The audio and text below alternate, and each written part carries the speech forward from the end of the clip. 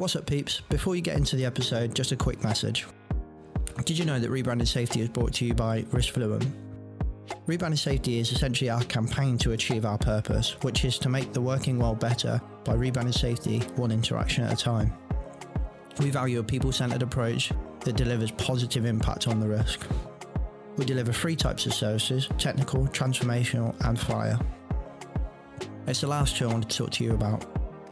If you value what we value and you want some support driving a culture change or decluttering your safety systems, or you want to improve human performance, then it's our transformational support that can help you.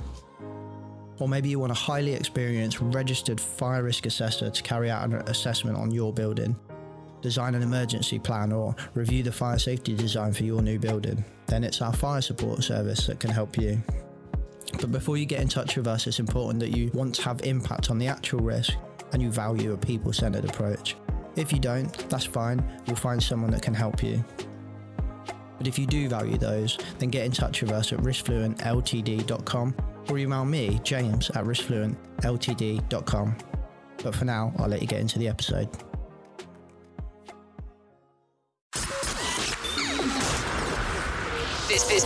This show is brought to you by Safety FM. What's up, peeps? Welcome back to Rebranding Safety. Today we are talking all about communication. Let's jump into the intro, tell you some more about it. Let's go. The problem in safety isn't deviation, it's complexity. Health and safety has gone mad. Health and safety is trying to unpick having gone mad in the past. There's no one solution and one problem. The problem is that we are looking for one solution. Does the structure of the team allow them to flourish? Feel safe enough to be uncomfortable. The environment defines our behaviours. People aren't the problem, they're the solution. Rebranding Safety, crushing the stereotype. Brought to you by Riskfluent. What's up, peeps? Welcome back to Rebranding Safety. Rebranding Safety is YouTube channel and podcast doing exactly what it says on the tin. So if you're new here, hit that subscribe button, bell, like, whatever. I'm looking a bit formal today. Apologise, just been delivering some risk and culture leadership training today. Not long got back and had to bang out a few intros and outros to podcasts. So, you know, as it goes, busy. So apologies for not the normal relaxed Rebranding Safety attire. Rebranding Safety, if you didn't know, was brought to you by Riskfluent Limited. Hopefully you picked that up from the little intro thing we do. Riskfluent Limited has always been the company behind Rebranding Safety and still is, except now we are offering full-time consultancy services. Hence why I was out delivering risk and culture leadership training today, or it's probably workshops, a better way to describe it. So if you are looking for some support on either what we would call the technical side of safety, so kind of normal health and safety, like how do we do risk assessment? Let's learn some more about COSH, or help us manage working at height, things like that. Or you would like some help on the more transformational side, like these people are not behaving correctly, or we don't like our culture, things like that. Then that's our transformational side, and we can help you out. We've got loads of stuff that we can do. Fire risk assessments all the way up to risk and culture leadership training. Whichever one you're after, give us a bell. We can help you. Give us a bell. Give us a bell. Maybe we should do an advert like that. Also, we've moved everything from rebrandingsafety.com all the way over to riskfluentlimited.com. Emails, everything, all under the same brand now. Everything, Rebranding Safety still exists, still the same thing, but everything you need is on riskfluentlimited.com. So don't forget to go over there and check it out. All of our merch has gone over there. If you didn't know what we did with merch, you should go check it out. We've got safe, you know, when we sign out with the safe thing. So we've got like a fist with a safe on it, on t-shirts, jumpers, hoodies, high-vis and caps, tote bags and mugs, called our safe range. So go check that out. Go to Rebranding Safety. No, you don't.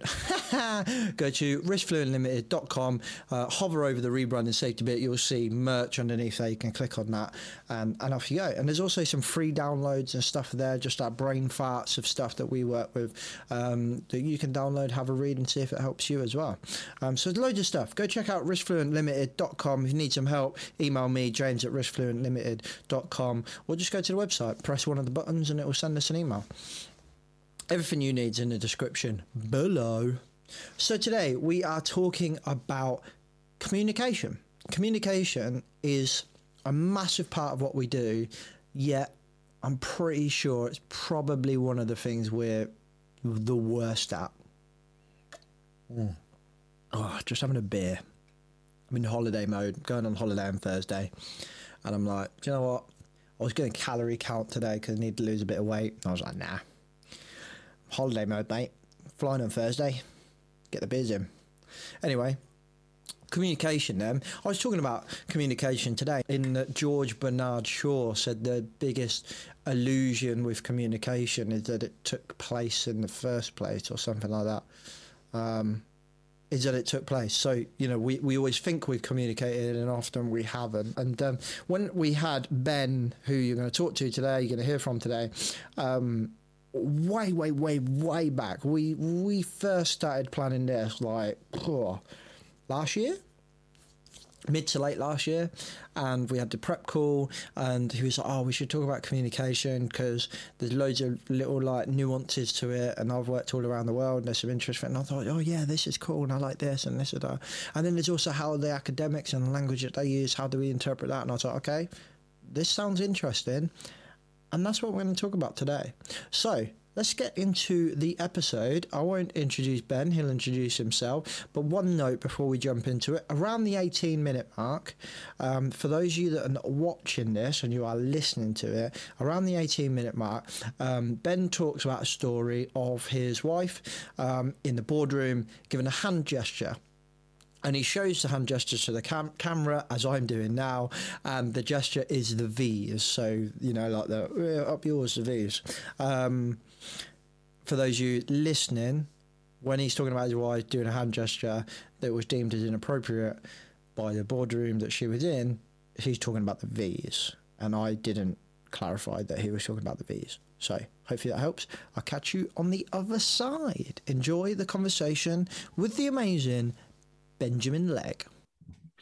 Right. Ben, welcome to Rebranding Safety, mate. It's been a while.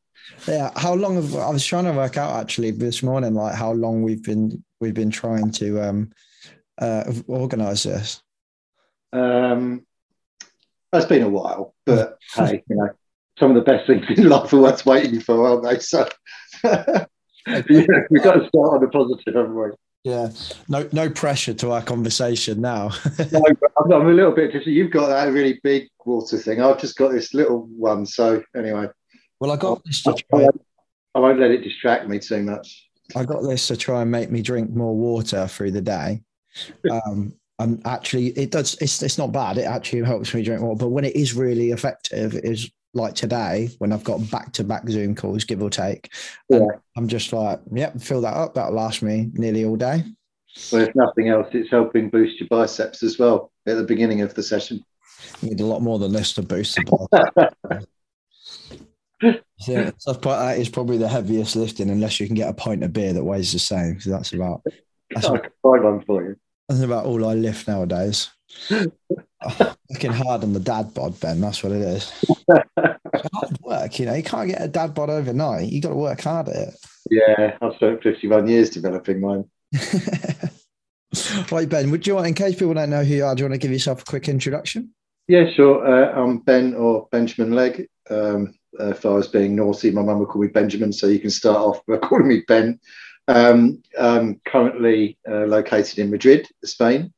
Working as global head of safety for Ferrovial Group, and I wear two hats here. So I look after the global business, but also look after the construction arm of Ferrovial. Right. Worked internationally for maybe too long, but I think probably the best part of 20 years now.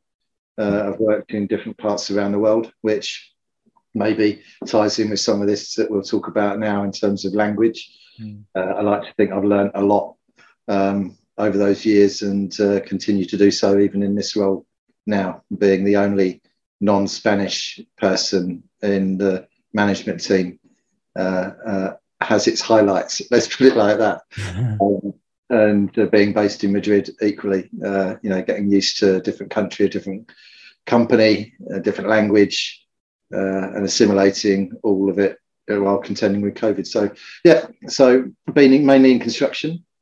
Grew up in east of London as a management trainee and working on site, and loved construction. That we get to create the most extraordinary infrastructure that enables people to go about their lives. And you can go around now and look at the buildings that I've been part of, and you get a real sense of pride. And I think being able to work internationally in these different organisations like Mace and AECOM and Skanska. I've been able to grow, get to positions that I am today. But along the way, I had the chance to work with extraordinary teams, like I say, doing amazing things in places that I didn't even know existed sometimes. I think that's where the highlights of construction and working in international businesses. So all good fun. Nice. So if you're the only English speaking person, I'm assuming the whole boardroom doesn't speak English just for you. Do you speak Spanish then? Or do you force them all to speak English? No hablo español. So no, I it's an international business. So in that group, they do speak English, and I was told that they spoke English in the board meetings, etc. before my arrival. I'll take that on face value, but sometimes I do feel that they do it just for me. So you don't feel guilty much. Does it get to a point where like there's a tense conversation, or someone gets really passionate and they slip over to their original language? No, not in those senior leader meetings. Oh, okay. No, the guys, genuinely, the guys' comprehension in from an English language point of view is superb, and some speak more than one language, and I often kind of go home reflecting on that maybe because of where I grew up and English is my mother tongue, sometimes we can get a bit lazy around learning other languages, and I am trying to learn Spanish, so it's not business proficient, so it could become, I guess this is where we touch on some of the things about language, it could become dangerous where I could start using my sort of pidgin Spanish and we could get completely wrong context on something. Yeah. So we choose the language that we are all comfortable with to be able to ensure in a business context we're okay. Outside, I can fall over and make mistakes all day long. If I go to the supermarket, as long as I try. So it's a sort of a never-ending, I suppose, journey really. But the guys, they accommodate me, and we do our level best to do it. But as the chairman Rafael Delfino would say, we're an international business, and we have a huge amount of work in the US. We have one of the biggest construction companies in Poland, in Budimex. So this assumption that everyone's going to speak English is wrong, but for the most part, they do. I'm quite a big sci-fi fan. I like my Star Wars and stuff like that. And you're finding a lot of like sci-fi books or on films and stories. It's called BASIC, and the basic language that like the universe speaks, and it is normally always English. And I'm kind of like, I'm okay with it. Let's just call it BASIC. Like maybe it's because I'm a sci-fi fan, but I'm kind of cool with that. Like, as an organization, we talk, let's speak BASIC. Okay, cool. We speak BASIC. So we know it's English. Okay, cool. I really like calling it BASIC, but I imagine it would offend a lot of people as well. And I think what I've learned wherever I've worked,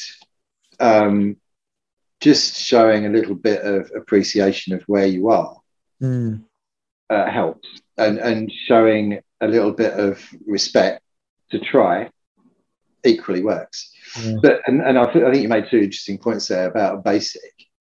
I think in terms of language, we can overcomplicate things for absolutely no reason whatsoever other than our ego, maybe, or trying to be clever.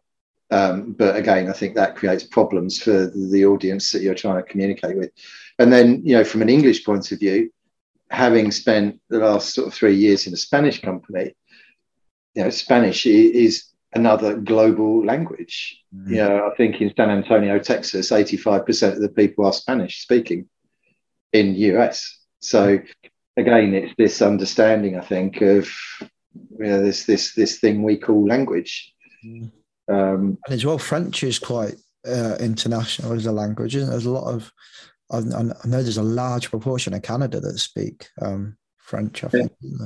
Yeah. But I look at my daughter now, she's 9. She speaks English, Spanish, Turkish. And at her school, they asked if she would like to learn Mandarin at lunchtime. Wow. And I think if you can do English, Spanish, and Mandarin, you can go anywhere in the world. Wow. And be able to perhaps assimilate into society. I think so. Yeah, it's an incredible thing that we perhaps take for granted. Yeah, a little too much. We thought we would talk about language for a reason, not just because obviously there are many different languages throughout the world, but actually because, and you kind of alluded to it there, like the message in which a lot of the time we're trying to communicate is quite important. Or if you were to even take, say, I quite like to use a combination of like Carsten Busch's work and Dave Snowden's work around like what culture is, that in our interactions are a massive part of defining or developing a culture over time. So language would obviously play a massive part of that. So I suppose it's worth just kind of maybe framing what we define as language first for like 10 minutes and then really get into it. Because I think when I say to people, I do like risk and leadership kind of sessions with a leadership team and we talk about culture and then say like, your interactions over time will define the culture that you see in your organization. So every interaction you have, think about it. What is that voting towards? Is that voting towards the culture that you want to see? And I think everyone thinks about, okay, interactions mean me talking to Ben and Ben talking to me. But an interaction could also mean the language we use in our documentation or our videos, our body language. Like there's so much to it. But like, and when we were talking about doing this, I just flicked up and just typed in language, and it said sets of sounds and written symbols. Oh wow! So it's symbols, not letters. That's interesting. And if you think back of languages in inverted commas of other I suppose groups of people that have existed on this planet, we're trying to decipher that now. Because it's not language that we are familiar with. Yeah. But to those guys in that period of us being on this planet, it was perfectly normal. Yeah. Hieroglyphs, perfectly normal. But you don't see that used today, going to the supermarket and seeing everything priced up in hieroglyphs. We would think that was crazy, but it was normal. Yeah. And it's interesting actually that it says symbols on there, because then you start getting into the world of semiotics and what people interpret out from a symbol, which is an interesting area for me to discuss, because there is a certain academic or consultant in Australia called Mr. Rob Long, who obviously is well known for being quite provocative and challenging. And I like quite a lot of his work. We've had him on the podcast, had a really nice chat with him. But he doesn't like the symbol that we use for this podcast. So every time we sign out on the podcast, I give a fist to the screen and I say safe. Now he defines that as brutalistic, and also I'm not sure they're different people, if I'm honest, but his kind of groupie that shares a load of the stuff, Dave, on LinkedIn and stuff like that. He also has recently actually challenged me, saying, I still don't understand your logo. And I was like, well, okay, that's cool. Like, primarily that might be because you've never engaged in a conversation with me about it, just kind of attacked it. But let's pause that for a second. Let's just leave that there. It's interesting because to me, it means something completely different to what it means to him. So to me, it's got a backstory. To me, it reminds me, it's quite nostalgic. Is when I was a teenager, that's what we used to do. Like if something was cool, we would go, safe, and we would like fist bump, right? Yep. During COVID, the fist bump became the handshake. So for me, the fist symbol symbolizes a fist bump, and it's actually a very positive symbol. To him, it's a symbol of aggression, of brutalism, of revolution, maybe. And I found that very, very interesting. And I kind of come to a point to be, and maybe it'd be good to get your opinion on it. Like, does it matter?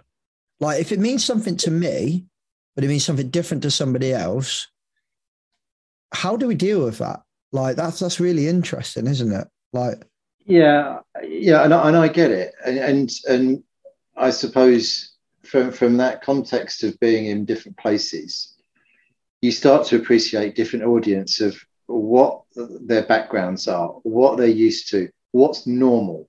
So identifying that baseline for me of what's normal or what's accepted is incredibly important. So I understand your point of view, because and I've seen it when I was in the US, a lot of people, fist bumping. So it does come down to your understanding of what someone is doing, or how they are communicating, or what language or symbols they're using to do that. Yeah.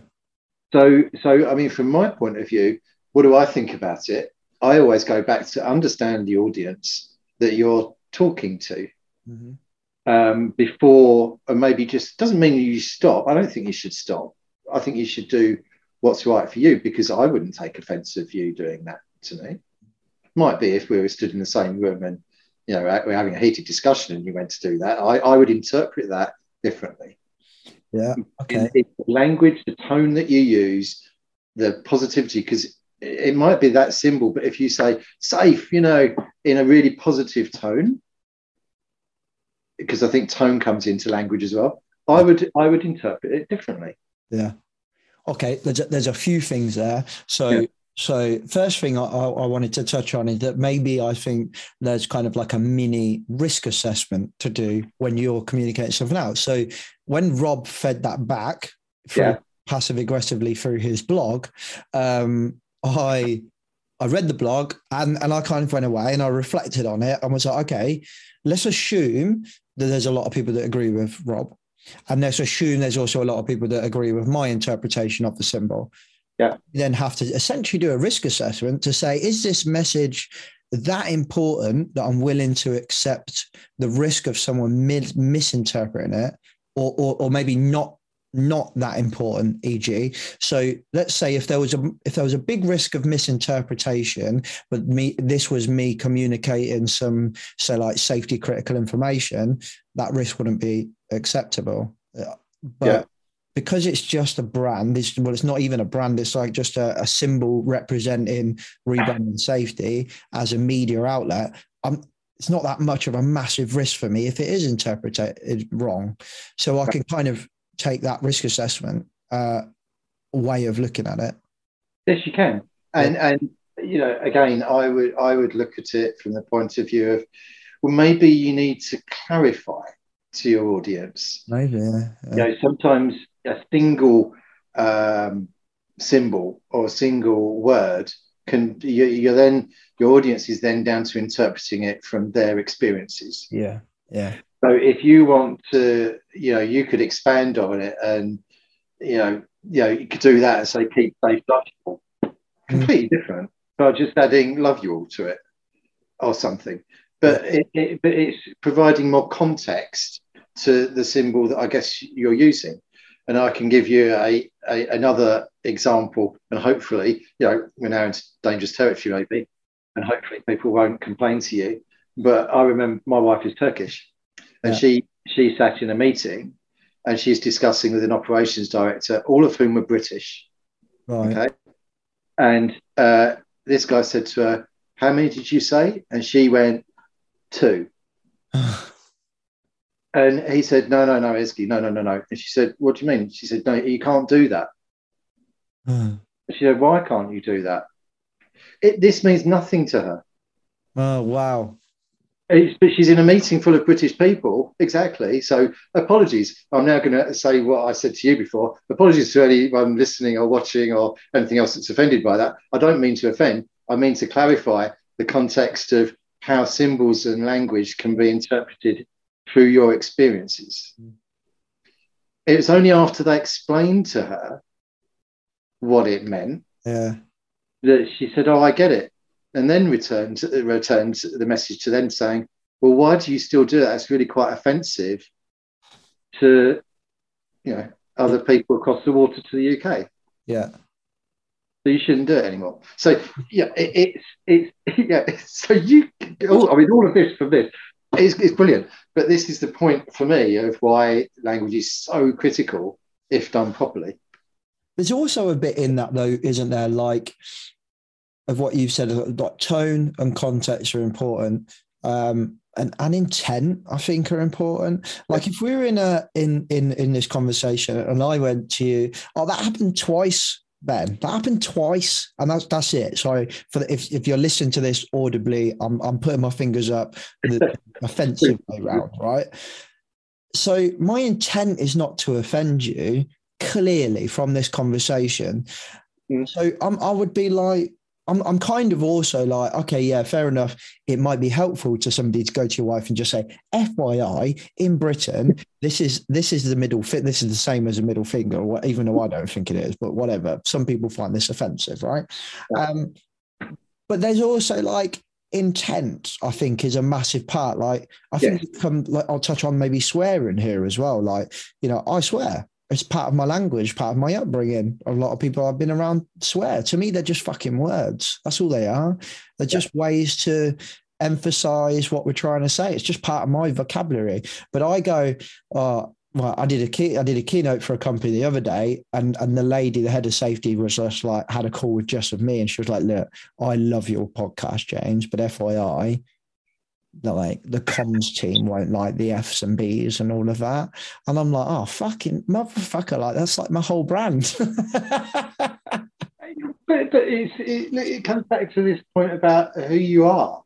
But I like what you're saying about the intent, because I think sometimes we lose that purpose or lose that intent because when we're coming back to language, we're using it to communicate or drive or show or tell or challenge. It's such a fundamental form of us as a species. Yeah. Whether it's a verbal or symbol or sign language. All of these things, or even into the South African mines where they created a language because there's so many multiple different language backgrounds. They created one language so people could communicate with each other. It's part of our DNA to communicate. So who you are, I don't think should change. Understanding your location and your audience and, like you say, your intent on something, I think is that differentiator. Yeah. I mean, it's interesting you bring up sign language. That's been popularized of late. I've always been kind of not surrounded by people that do sign language, but very aware of it, with my mum being deaf and me being hard of hearing.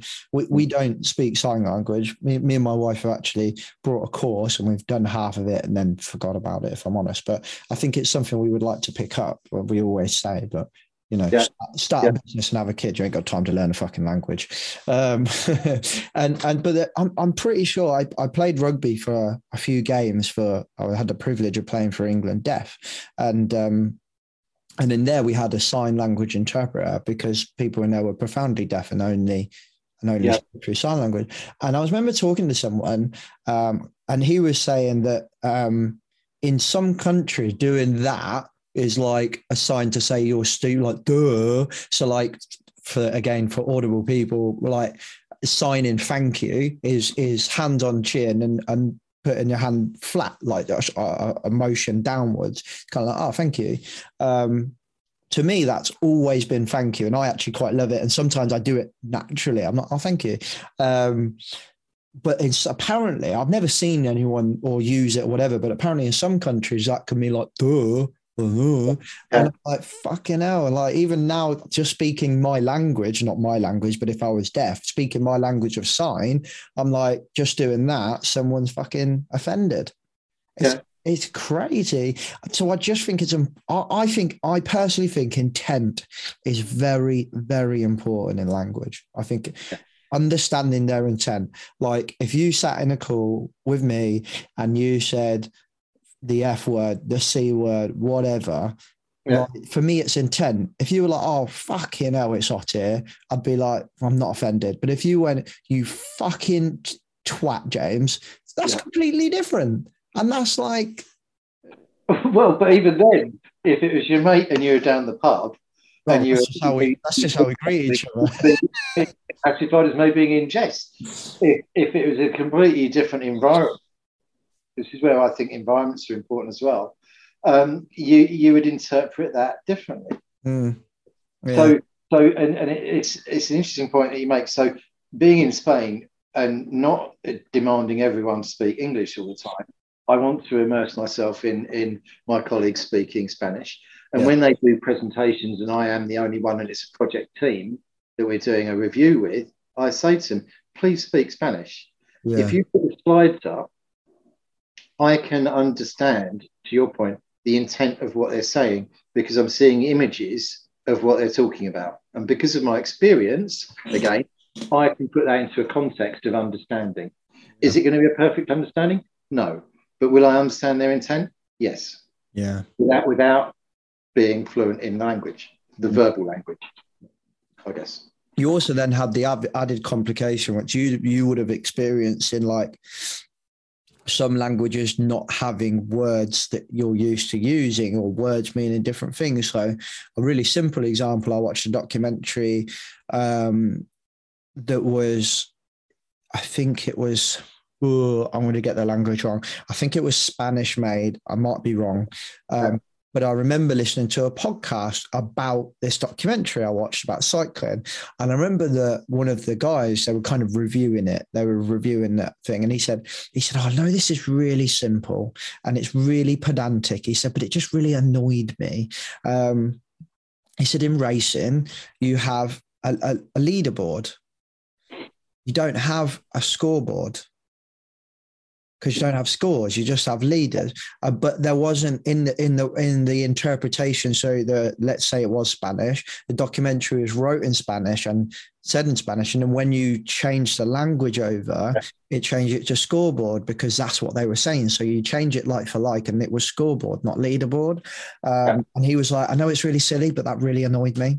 And I was like, oh, that's interesting. That's really interesting. And I have it, and I've had it in my time so far in Spain, where in the beginning, where some of the guys were trying to speak in English and have a conversation with me, you know, a couple of the guys that I'm quite close to in here, I'd say to them, did they really mean it like that?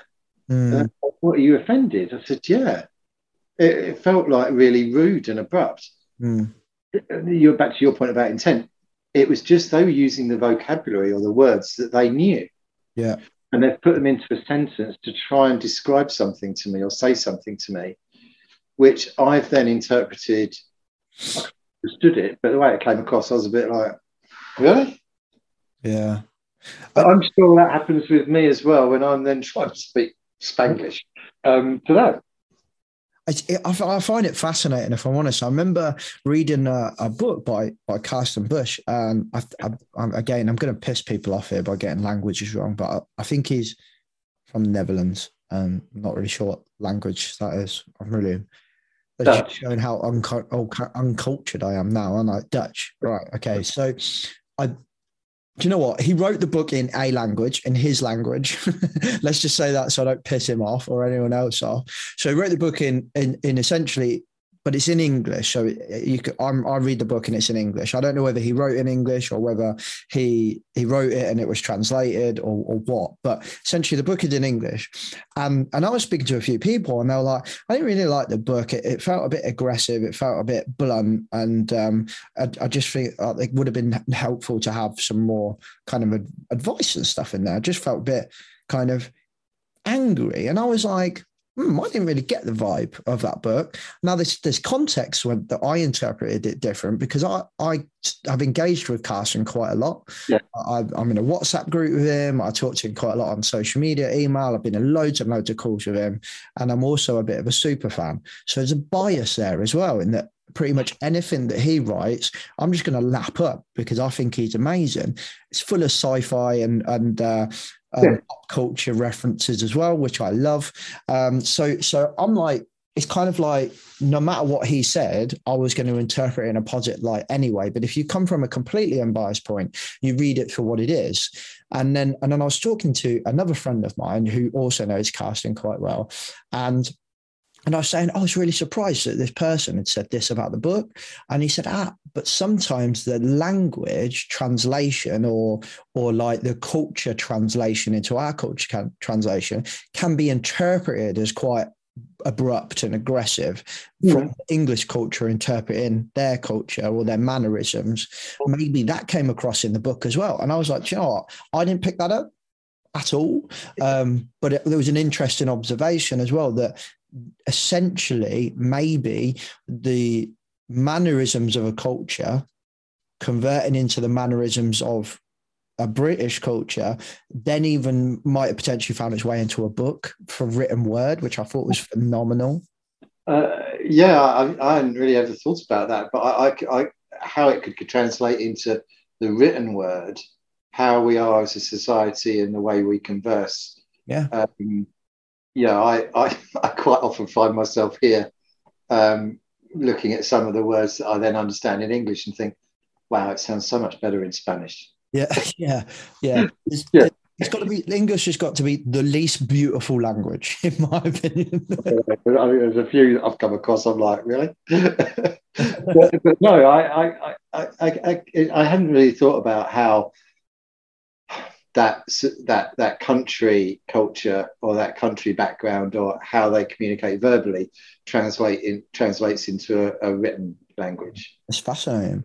Because it was interesting. The reason I started the podcast it's because I'm borderline illiterate anyway. So for me to write something would just be a nightmare. But my wife always says when I write things, she said, like, it's probably a little bit better now, I hope. But like, she said, you write how you speak. She said, you literally write how you speak. Like, you speak quite fast and it's full of stories. And she's like, and when you write something, you write in exactly the same way as you speak. Whereas a lot of other people won't. They'll speak in one way and then they'll write in a different manner. Whereas for me, there's no difference. Like, I write in that manner, which is really interesting, which is obviously why we thought, well, let's stop writing and let's just do a podcast so I can just speak like I speak and not worry about how I write. Because isn't that more inclusive? You know, I know, you know, what you said about being deaf or illiterate, but there's certain things that you can use language in different forms to be more inclusive and more, I think, heighten the level of communication about something. You said two words earlier that make me, you know, want to recoil a lot in my world and our world of health and safety: risk assessment. When you think about what you were saying there, and Shay saying you write what you say. Sometimes I think we end up writing stuff and using absolutely unnecessary levels of vocabulary. Yeah. For whatever personal reason that is. Yeah. But it excludes people. Yeah. And I think causes confusion. Yeah. I mean, hats off to people that have got a wide range of vocabulary. I don't. And, you know, I like to say hats off to people that have. But when we get into wanting to communicate important things, I think sometimes, you know, the use of simple, basic language is far better than overcomplicated, verbose. Yeah, it's a word I remember from a guy that I used to think spoke absolute nonsense. But, you know, language that we just don't use in everyday life. I don't cross the road with my kids and say, right, we're going to do a risk assessment now, and let's do a JHA. And just, I say, okay, guys, we're going to cross the road. How are we going to do it? 9-year-old repeats back to me, well, we're going to check if there's any cars coming. And why is that? Because they'll hit us. You know, so writing that down into a risk assessment Why not? Why do we find ourselves intent in, when we get into the written word of using language, and I would particularly hang up about this in LinkedIn, as you know, of excluding a huge audience just because of what? I don't understand it. I think it detracts from intent sometimes. This is quite interesting actually, because I can kind of come at this from a different perspective of like starting the consultancy full time in January. We kind of went out with the language that I would prefer to use. So there's a lot of existing language within safety, similar to what you were saying there, that just make me want to vom. Like I'm just like, ugh. And even the words health and safety make me go, ugh. Like that's my job, right? So I was like, I really would like to see, at the moment, might change in the future, but I think that I would like to see our roles come under, or maybe not our roles, but like the term health and safety to come under the wider term of operational risks. So for me, I really like that notion. Yeah. I'm not going to get into the pros and cons and risks and pros of whatever of that. That's for another conversation. But just to pause there, like I quite like that. So I was like, that's what the company is. And to say the company is an operational risk consultant. Okay, cool. Now I try marketing that to small, medium-sized enterprise to get some business. I ain't getting fuck all because they don't know what the fuck I'm talking about. No. So then we come over to know your audience, right? Because I'm having to use words that I might not necessarily agree with, and just for the sake of getting in the conversation, because I can change the language gradually over time. But if I don't get that relationship with them, I can't change. I can't have those interactions to drive the change. So if I have somebody ring me up and they're like, "Oh, James, really love behavior-based safety. We want to get you in," even though the term behavior-based safety is not what I would move forward with. But I'm like, I don't give a shit if they call it BBS or HOP or New View or differently or just anything. I couldn't give a shit what they call it. I want to get in. I want to drive some positive change. Yeah. But I know one particular person, I know a few people that will disagree with that and say, words define the interaction sometimes. I mean, it's quite tricky because I do think that words do describe something. You conjure up an image in your head or an understanding by the words that people use. And again, experience defines how people will interpret that. Yeah. So, you said, BBS or HOP or whatever. My interpretation of all of that stuff will be different to you, will be different to, other people that we know. Yeah. Because it's based on their experience and their understanding. Mm. But I get the point that sometimes you have to use certain language or certain ways of communicating to be able to get in the door to have that conversation. Yeah. And I don't think that's a negative, but I think that does come back to this point again about understanding the group that you are going to converse with or you're going to engage with. Yeah. And if 6% of UK construction industry is illiterate, why we persevere with language, which I find slightly odd in my position. Why do we keep doing it and wondering why we don't get different results? Who are we doing it for?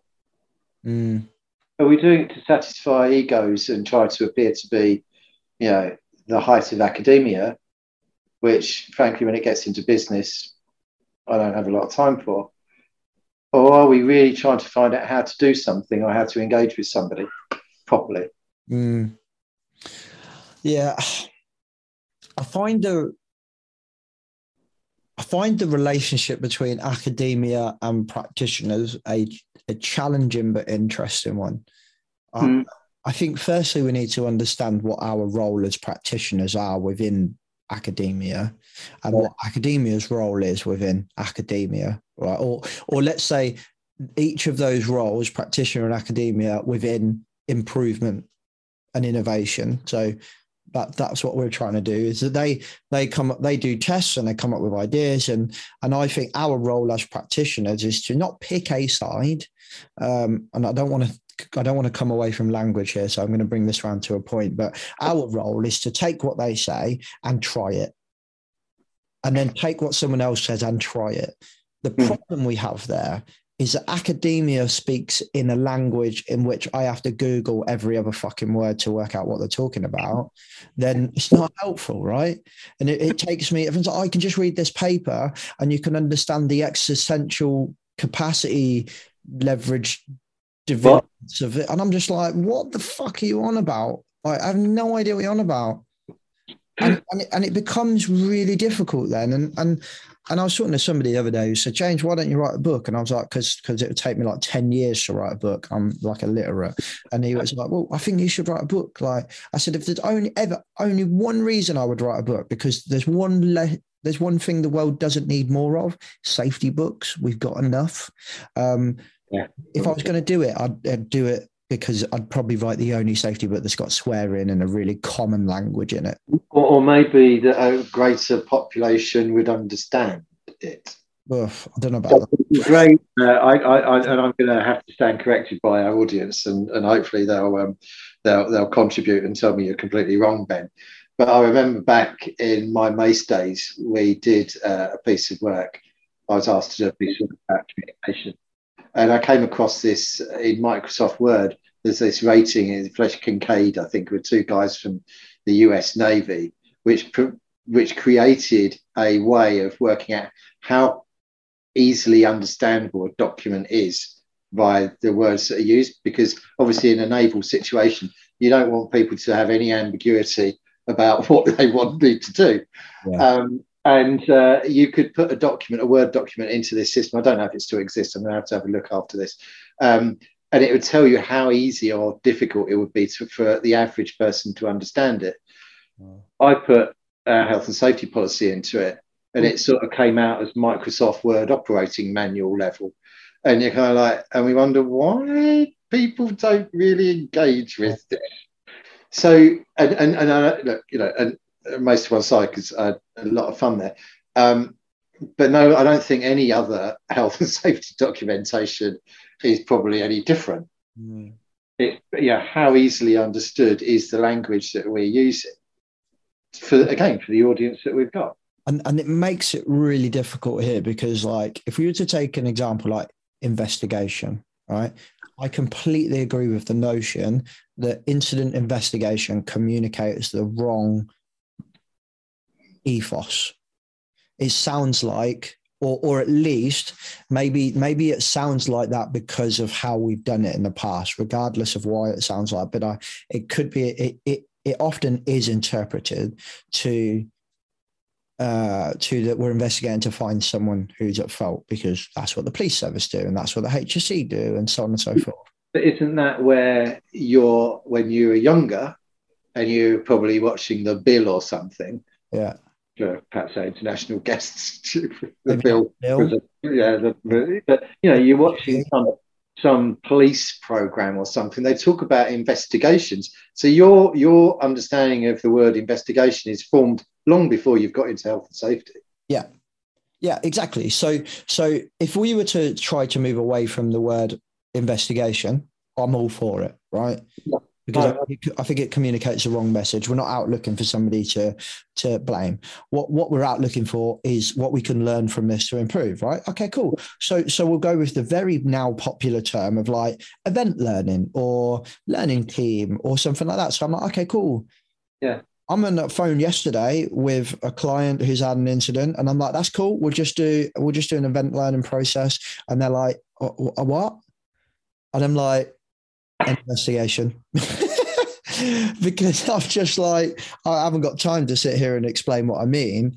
But I would just use the word investigation, and then I'll just make sure that our actions and the work that we deliver isn't to the manner of trying to find someone to blame. So like, the reason I'm saying this is because I want to make it important that like we're navigating in a really messy space here. Like this is not easy. There is no one way to say anything, I don't think. No, and you can say, like you said earlier, you can say the same thing in different tones and mean different things. Yeah. And again, living and working in multi-language environments. My wife says to me sometimes, "Why do you Brits say that? We don't. You have the same word for about 4 different meanings." Yeah. And I'm like, oh yeah, I never really thought about it like that. But I wanted to sort of, you said a word just now, actions, that made me think about, the environment that I was in the Middle East, with huge number of different languages, different cultures, different backgrounds. And what we found there was that they created this sort of visual impact training. Right. It was acted. It was there were no words. It was acting out scenarios, which I think maybe in our long distant past, a lot of how we talk, people say people talk with their hands, don't they? The fact that there are no words and people were using acting of scenarios, it didn't matter where you were from. It bypassed interpretation. It bypassed your experiences because you could see it, you could visualize it, and your brain was understanding what was happening in front of you. It's truly international. Yeah. And I think some of the most enlightening times that I had were there, where in that experience of all these different people from multiple different places with different literacies, different education, etc. But this bypassed everything, absolutely everything, because it was acting, it was visual, but it was still a language to me because of what was being described. It's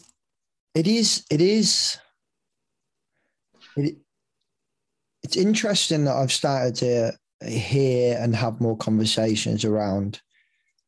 Let's try and break into some of the more creative spaces to work out how we can communicate our messages. I'd say they're very much in the minority, the people that are having these conversations. But ultimately, I understand for many people, it's a scary space as well, because they've always seen safety and risk management as a very formal process. And ultimately, our language and the mannerisms within safety is also very formal. So if we were to say, why don't we make a cartoon of the health and safety policy? What? No, why don't we turn it into a poem? Why don't we make a video out of it, an animation? Okay, yeah, I'll go with an animation, with like a serious animation. Now let's make it fun. Let's make it entertaining. I get why people feel like there's a natural aversion to it. Why are we not talking to artists? Like read this and turn it into an image. I don't understand why not. And I know there's I think it's Origin Energy, I think in Australia, I could be wrong, but I saw their health and safety policy and it was more visual. Yeah, Queensland Utility did it. I know that. Okay, so but then there's multiple examples, and again, I think this is sometimes where what is stopping us? What actually is this fear? Because IKEA can't be wrong, because probably everyone on this call has got something from IKEA and probably had the pictures to put it together wrong. Yeah, it's all visuals. You get on an aeroplane to understand the emergency arrangements, it's visuals. We're surrounded by visuals, but for whatever reason, we end up with a written word in the world of health and safety unnecessarily. Yeah. I think, again, this was a thing that we did. It was called Build Safe UAE, and there's some big global names that are behind that. And we worked with a company called Gincom in South Africa, and everything that we did was visuals. We turned everything into visuals. Method statements about how to lay bricks was visual. Yeah. It's transversal. It bypasses where you're from or anything else, because most people can understand a picture. Yeah. I mean, I'm biased because I think visually I'm not a written word person.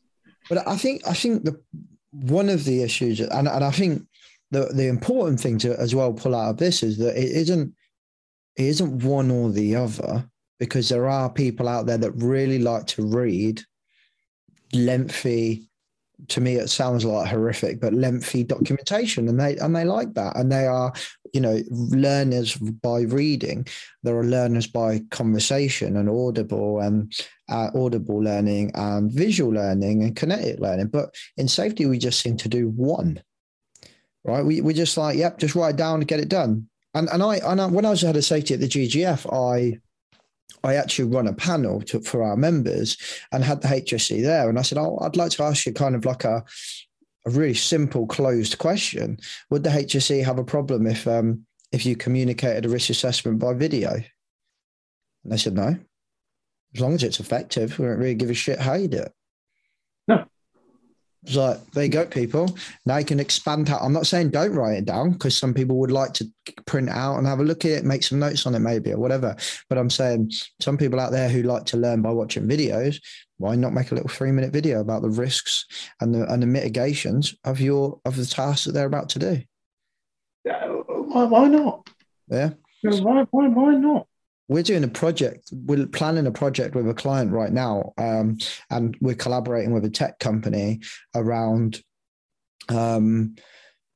getting their shop floor staff. So they work in like a really dynamic environment, to getting their kind of coalface staff conversing the risk assessment.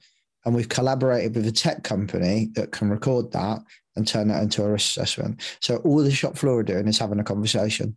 Yeah. Conversation is led by a couple of questions, but we're going in, we're starting off with just redefining risk and health and safety in their head first, so they understand a bit of a better understanding of it. So, but basically we're trying to move them away from the idea that safety is just paperwork. So move them away for that first, and then just get them, do a couple of workshops, get them used to talking risk management and risk assessment and hazard identification, just talking about it in a group, and then introducing the tech, getting on the shop floor and doing it. And when I got the phone call saying, oh, James, I've got this idea and I'm thinking you would be really good to help us with it, mate, I was like, couldn't have asked for a better project. That is an awesome project. So, and funnily enough, we've just done a pilot in the US with a company called Field. And that is about the guys in the field who are actually recording with their phones, what they're going to do and how they're going to do it. Because when you think about it, why are we intent on having these, you know, checklist tick and flick things that people don't use? Was it, you know, going back to our primeval perhaps position as a species, we talked. We had drawings and we talked. We were, you know, so I think you're right. I don't think that, like you say, there's no one right answer. I think it is an amalgamation of everything. But at the same time, maybe we've forgotten some of the language that could get us better results. Yeah. Or forms of language. I don't understand why companies don't have more podcasts, if I'm honest. That's a good point. I don't know. We here we have a lot of blogs, but going back to the point of you and I perhaps not being the kind of people that want to sit and read a lot of things, we perhaps prefer to listen. I would prefer to listen. We're still intent on creating the written language. Yeah, I was working with a company a while back, and a lot of their people that were doing work, a lot of their employees drove vans nearly all day and every day. And I said, how do you communicate with the lads on the coalface, the lads and ladies on the coalface? They said, oh, we send out these comms on email. I said, right, do they have any time in the day to check emails? Well, they start at 6 and they finish at 4. And what are they doing all day? Working, right? And then you're complaining that they're not reading their emails. Like, why don't you put it into an audible podcast? There's tech out there that you can have on your phone that you can make it private, so it's not public if you wanted to. So you can have it on your phone, get Bluetooth in the vans, and they can listen to it whilst they're driving between jobs. And then there's your comms out. Oh, you want your CEO to start talking to your staff more? Do a fucking podcast. I would caveat it and be like, try to be authentic when you do it. Like, try not to sound like you're reading from a fucking script.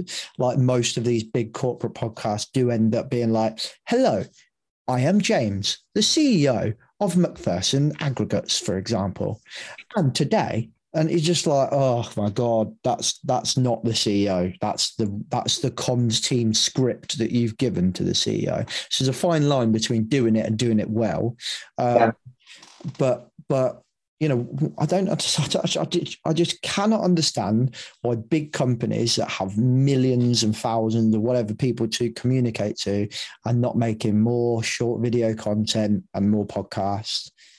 Because and maybe I'm going to make a broad brush statement here, but because it's this evolution of businesses and the people who are in charge of making certain decisions, they will base them on their experiences of perhaps what they are conditioned to. You know, if you're an academic, maybe they'll be more inclined to do a lot of the written stuff. Mm-hmm. If you're more you or me, you're much more communicative verbally. You use a lot more of a verbal language. Yeah. If you're a creative person, you're probably going to be more inclined to do posters and sketches and stuff like that. Yeah. I think it comes down to, if you looked at big business, most of the people who probably get to the most senior positions of deciding how a company operates and communicates are probably from an educated academic background. Yeah. It's not to say it's wrong. It's just their experience again. I think before with what demands that. If you look at perhaps a lot of startups, maybe they're much more around podcasts because it's a younger generation who communicate in a much different way. You know, I've seen my son in a room with his mates and they're WhatsApping each other. Yeah. You know, 15 of them in a room. I mean, why are we not WhatsApping? I mean, why are we not just utilizing technology to make it easier? I think I've seen people literally run a company in Teams, which I quite like. Not a massive Teams fan, but it seemed to work really well. You know, you've had everything you need in that team with your documents, and you could also have a quick phone call on there. I was like, this is a really good idea. But I'm kind of like, we try to force employees to the place where we want them to be to communicate with each other. And then this is kind of important because you said about environment earlier, like, and I think that applies to tech as well. Like, if you're pulling people away from the place where they already are, and then you wonder why they're not turning up. Like, and I had this when I was at Future Leaders at IOSH. Like, they have the IOSH Future Leaders forum. Yeah, and we were the advisory panel before it became millions of people. Like, we were an actual advisory panel when I was on it. That was like 8 of us, and we all pretty much said move away from the forum. Move away from what? The forum. It was an online forum, and so but we've only just done the forum. Okay, fair enough. I get that you've just put money into it and now you don't want to move away from it. But we were like, just go over to LinkedIn. But why? Because people are already on LinkedIn. Like, I'm being selfish. I tell you now, I'm never going to go on the forum. Why? Because I haven't got time. I'm on LinkedIn anyway. So if you go where I am, then I'll engage. Yeah. So if that's the case with me and I'm one of your members, it'll be the same for a lot of other people. The majority of safety professionals are talking to each other on LinkedIn. So if that is where your audience is, then go there. Like, so. And I think when we think about our employees, and I know there's a fine line between trying to control the comms and data security. I understand that. We've got a lot of worlds to try and balance here. But if we can try and tweak not just the language, but the way that we communicate the language, the manner in which we communicate it, and the tech or the place in which we do it, we might fucking get a lot better if we design all that stuff on a bit of a people-centered approach instead of just here's the comms, put it out. Yeah. Well, and you made a great, when you said WhatsApp, it reminded me of a gentleman that you and I both know, Prakash, who won an award last night, incidentally. Congratulations, Prakash. fantastic news then. And But, he I, tech off of WhatsApp, hasn't he? Like it looks very. we were at ACOM together, and I was sitting there and we were sort of knocking a few things about, and he said to me, just flippantly, why do we communicate in a different way to how the guys communicate outside work? Yeah. And that's where this whole sort of idea of an ACOM virtual assistant came from, of people being able to use a format that they are comfortable with to record information that we need, that they need.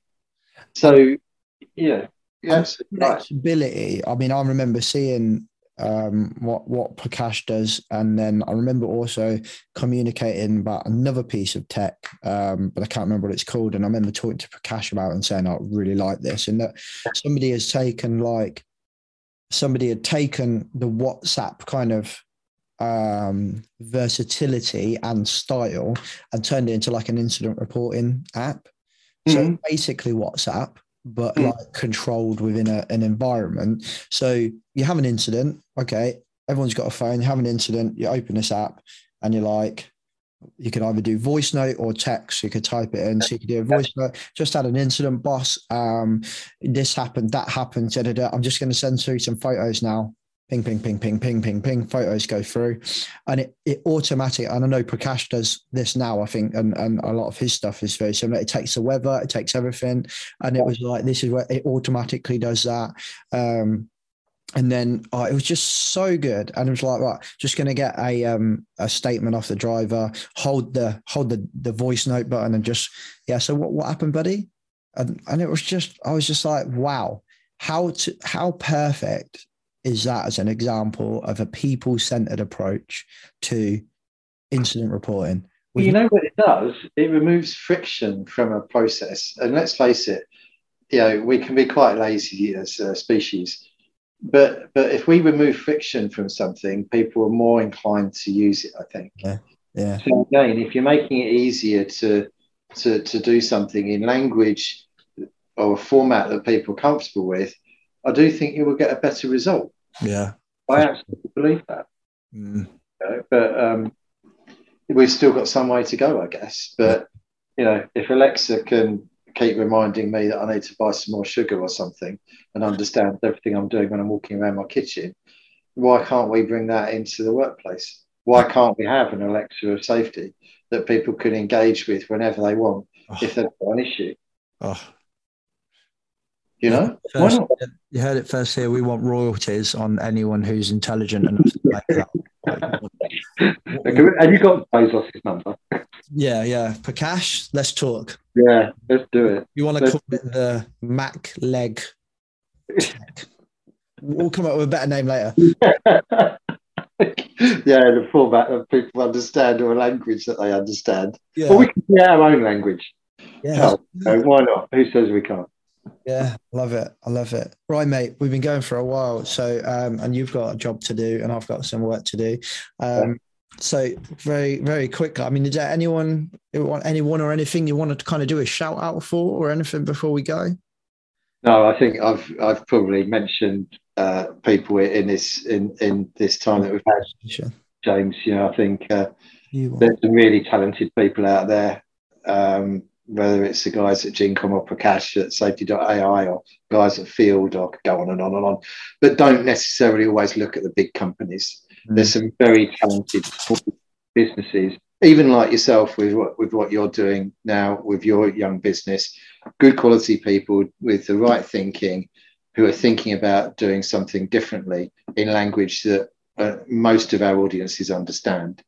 So if you're in a position fortunate to be in a position like me in a big organisation, just stop for a minute and think about some of these organisations that are, recreating the future. We just haven't seen it yet.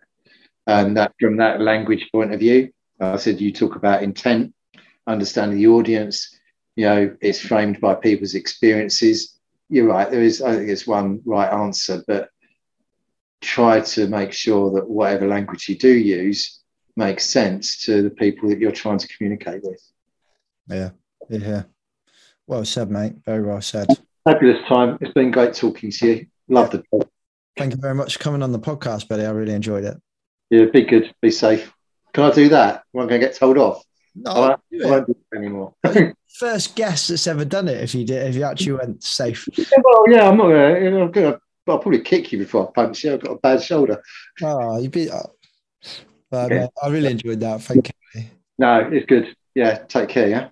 Okay, peeps. Hope you enjoyed that conversation with Mr. Legg. I love talking to Mr. Legg. I love talking to most people that come on the podcast. So I did enjoy talking to Ben. I always enjoy talking to Ben. He's a nice guy. He's a down-to-earth guy. And if you ever get a chance to chat to him, do it. He's a really nice guy. He knows what he's talking about.